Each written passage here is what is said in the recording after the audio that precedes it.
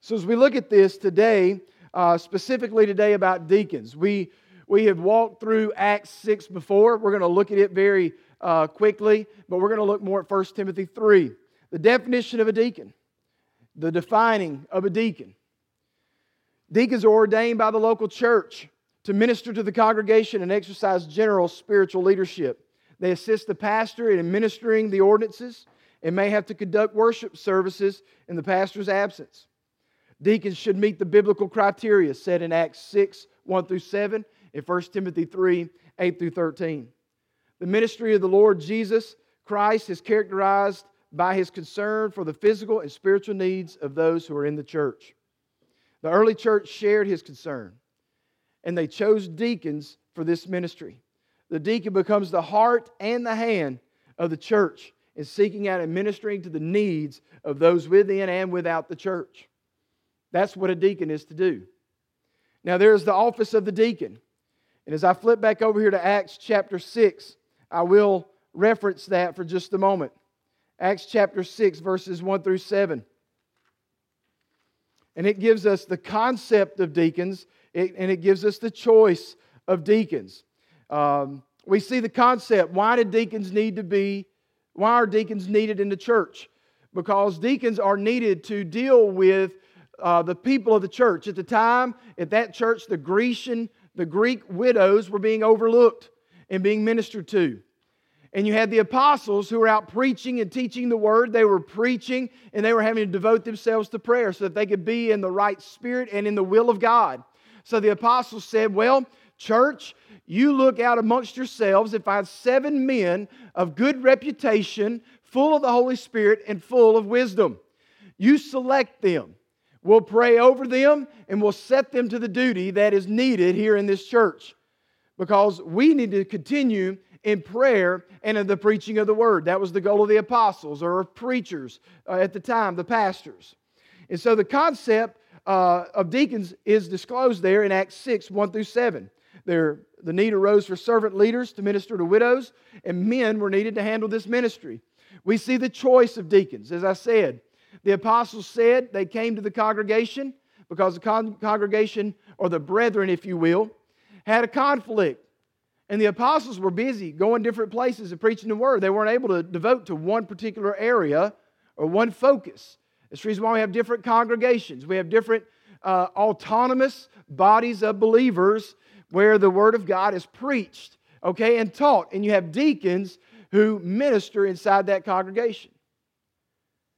And so they chose them. The apostles were instructed the brethren to select 7 men to serve. Now here at our church, we try to keep 1 deacon per each 8 families. That's what we try to do. That's a lot of folks. If you think about it, if there's 2 to 4 people to a family, that's a lot of people to minister to. All right, but it's not as many as we had before. It was 1 to 15.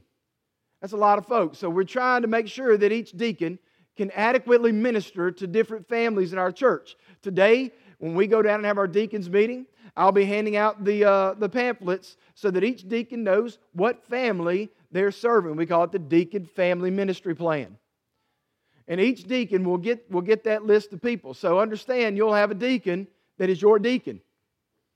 And they'll reach out to you and they'll minister to you. That's the need that we have for deacons. Now listen, you may say, well, what about the pastor? Listen, I've got everybody underneath my care. That's a lot of folks. Now don't get me wrong. If you need me, I'm available. I am. That's what I'm here for. It's the reason why I moved to Jasper in the first place, was to minister the gospel of Jesus Christ. And then the Lord brought me on over to New Prospect to be the pastor of the church. So that's the reason why I'm here. I'm here for you. And the deacons are called by you, from within you, to serve you. That's what the deacons are called to do. And I'm called to lead you. So that's what God's called me to do. That's what God calls deacons to do. And we are to cooperatively serve together for the greater work of the kingdom and for the health and the equipping of the congregation. That's what we're all here for as leaders in this church. Whether it be the pastor, the staff, the deacons, the Sunday school teachers. That's the goal. Is to equip you in gospel knowledge so you can go out and share the gospel with those who have never heard. We want to equip you, build you up so you may know the Word. And the Bible tells us if we will write the Word on our heart, we write the Word on our heart so we will not sin against God. So we need to make sure we're studying the Word of God. So they selected 7 men to serve. The congregation should already be knowledgeable of those leading in service. We had that form for everybody to, if you knew of someone who was already doing many of the duties of a deacon, serving, leading, checking on people, all that kind of good stuff. You said, well, you know what? I see this individual. I'm going to get this form, which we had, during that month, during the month of August.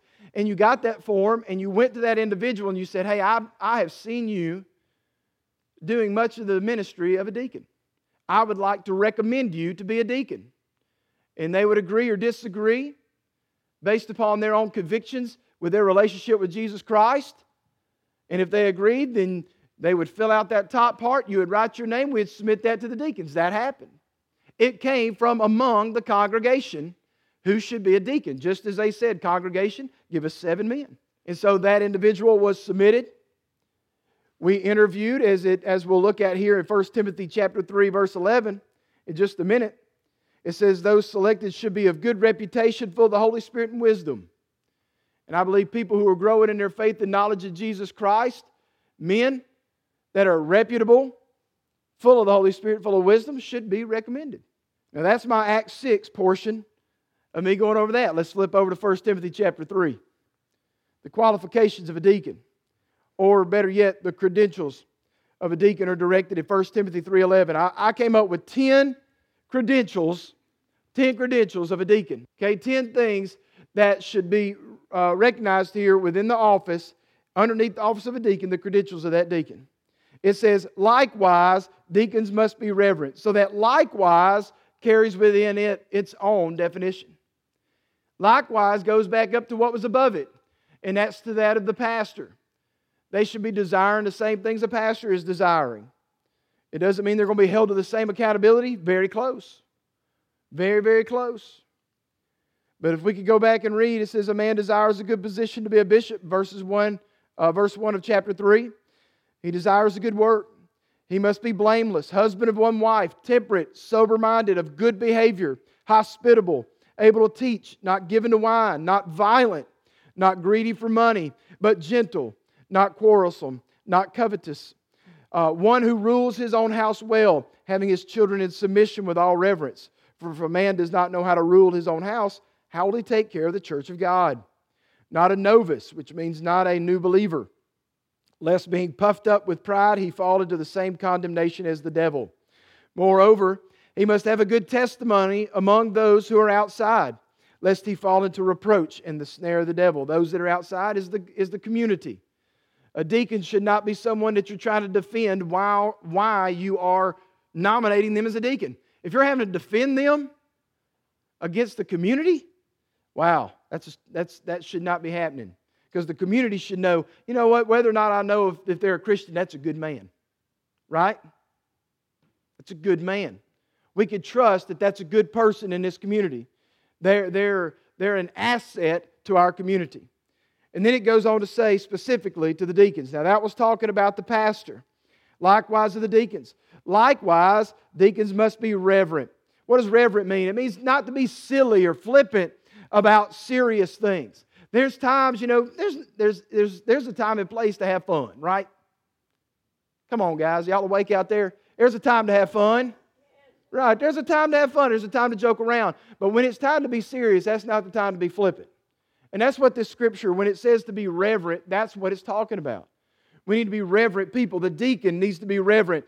The deacon needs to be able to hold their tongue, or better yet, not be double-tongued. And that means that they don't say one thing to some people and something else to others. Their speech must not be hypocritical, but honest and consistent.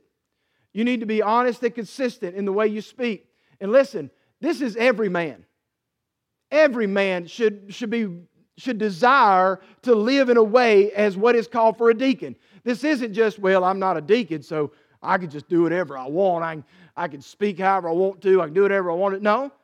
Everybody, every man should desire to live in this way. I mean, do we want to bring reproach on the name of Jesus Christ? No. Man, are we alive? Come on, guys, come on. Listen, we don't want to bring reproach on the name of Christ. We, number one, should be people. If you're saved, number one, we should be people desiring the good of God, the good of others, the good of the church. Every man should be desiring that. If you have come to faith in Jesus Christ, it's what we should desire. We should not be double-tongued. And that's what John MacArthur, these definitions I'm giving you come from John MacArthur. He should not be given to much wine. So what does that mean? His judgment must never be clouded by alcohol. Your judgment should never be clouded by alcohol. Listen, my pastor that I had for quite some time here recently, man, he defined himself as a teetotaler. He didn't believe you should drink alcohol at all. And I fully believe the same. I believe nothing good comes from a can of beer. Trust me, I was surrounded by it last night at the football game. Nothing good comes from that. I don't see how you could drink it and think that, oh man, I am a great testimony of God's goodness to the world by holding up a Bud Light or a whatever other kind of beers there are. I know there's a lot of Budweiser and all them other ones. I don't know. I didn't ever work in the grocery department at Walmart. I worked in electronics. But anyway, there was, you know what I mean? That should not be named of us. That shouldn't be something to say, you know, if people come about, they'll say, oh yeah, this characterizes them. We should be living a reverent life, not a double-tongued life, not giving too much wine, not greedy. What does that mean? Don't abuse your office to make money.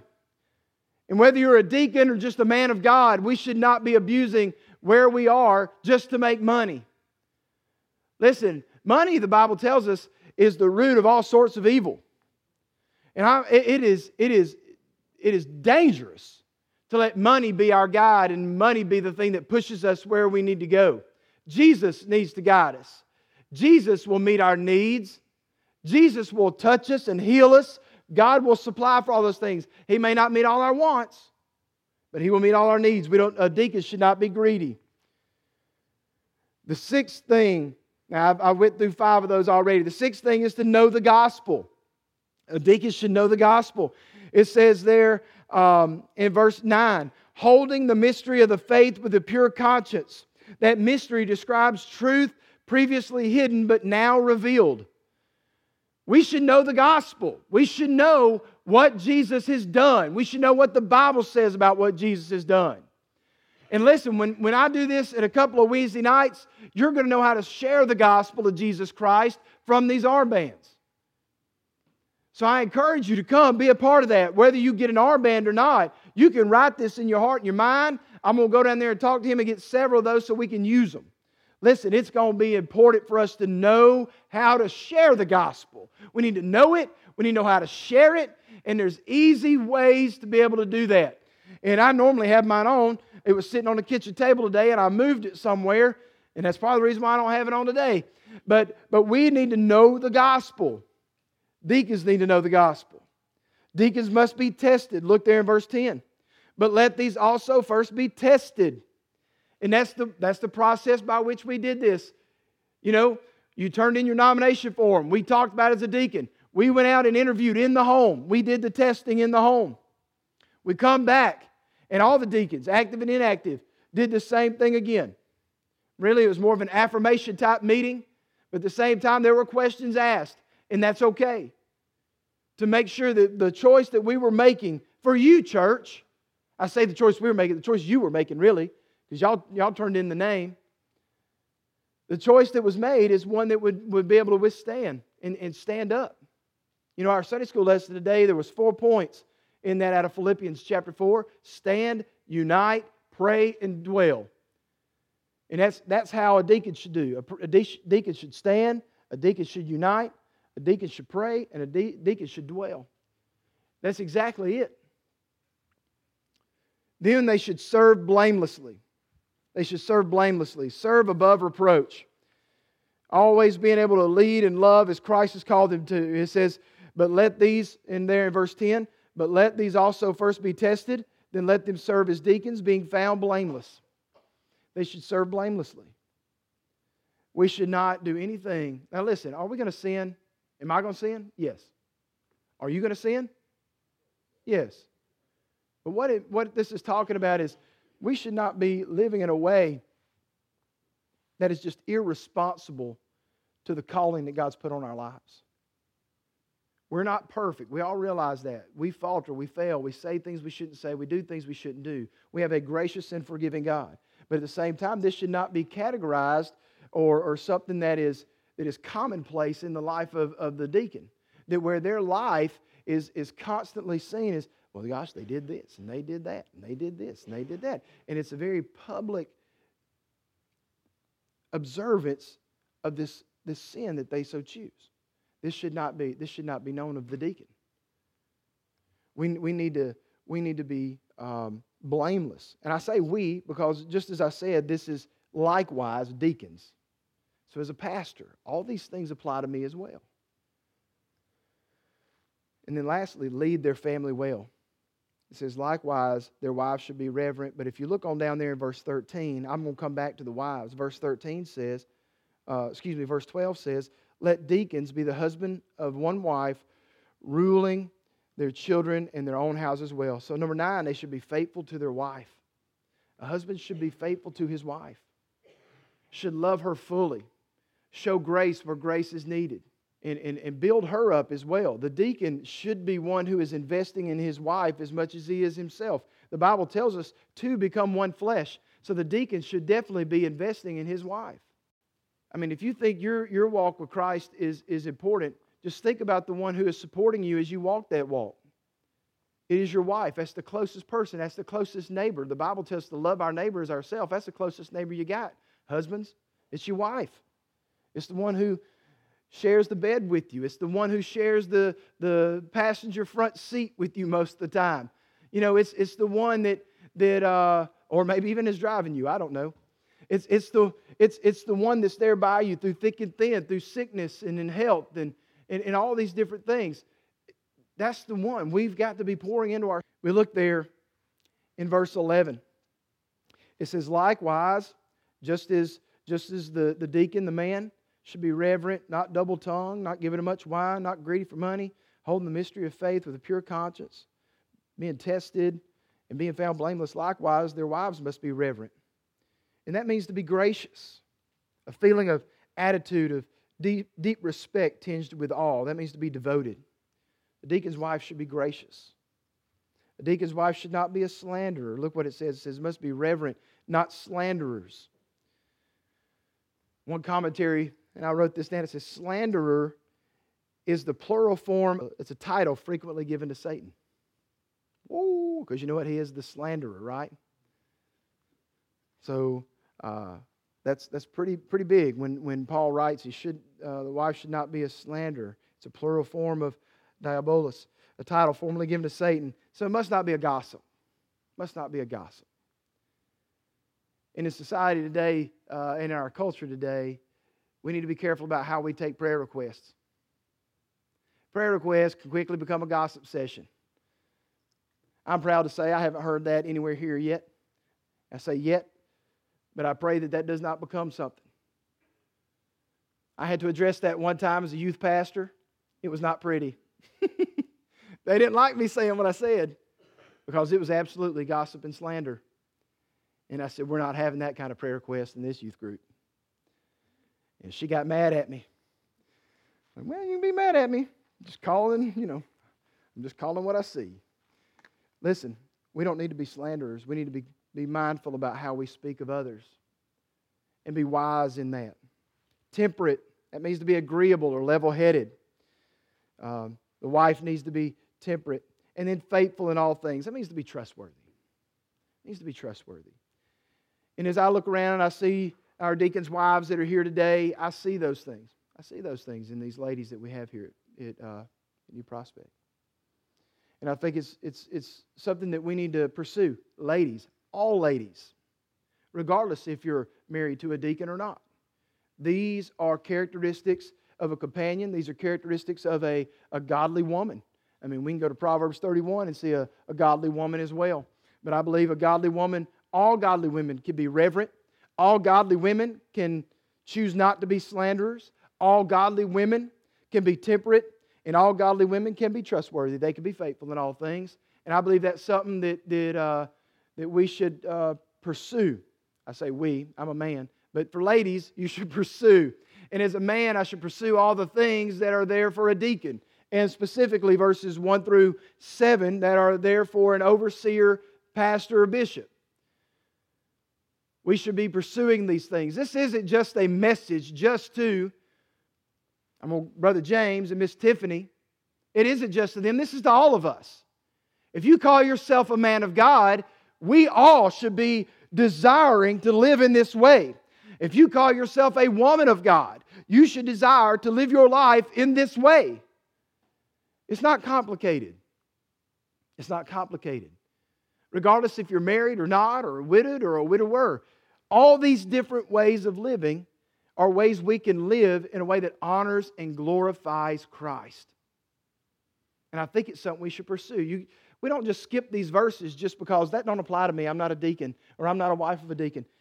You could take these character traits, these godly character traits, and say, I want to pursue that in my own life. How can I do that? You become a person of the Word. You dive into the Word of God and you say, I want that to be me. I want to be devoted. I want to be this way. And that way, when people see me, it doesn't bring shame on the church. It brings glory to God, and it brings people into the church. Now, the second point today is the obligation of the deacon.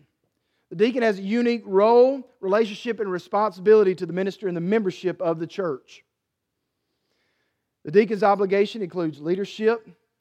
It includes lecturing at times, listening, and laboring. It's all part of the obligation of the deacon. A deacon should possess sound faith, good partnership capacity, which means they're good at working with other people. Listen, we don't need to be conflictual people. We need to be people that can work in tandem and work in cooperation and have great compassion. One of the greatest characteristics that you'll ever see defined by the life of Jesus is compassion. And that should be a definitive role, a definitive aspect of the deacon's life. They should be ordained by prayer and the laying on of hands by those called and ordained men. We'll be doing that here in just a few moments in the service. They should hold office at the pleasure of the church while growing in their Christian character, faithful service, and in sound doctrine. They should assist in baptism and the Lord's Supper and have care for the poor and conduct religious meetings in the absence of the pastor. That's what a deacon should do. That's the obligation of the deacon. Then there's opportunities of the deacon. The first deacons, as I noted earlier from Acts chapter 6, were appointed in order to serve tables and to enable the apostles to give themselves continually to prayer and to the preaching of the word. Deacons have the opportunity to serve the membership, support the minister, and share the message. That's the opportunity of the deacon. So in conclusion, this is where I want us to fall right here today. The office and the obligation and the opportunities of a deacon are clearly, concisely, and carefully recorded in the Bible there in Acts 6, 1 through 7, and 1 Timothy 3, 8 through 13. Following the example established by the early church with the advice and the approval of the council of the apostles as they did then, the body of this congregation has desired men of honest report, full of Holy Spirit and wisdom, and has chosen from among themselves Brother James to serve as a deacon. And we've gathered here today to ordain this brother as a deacon.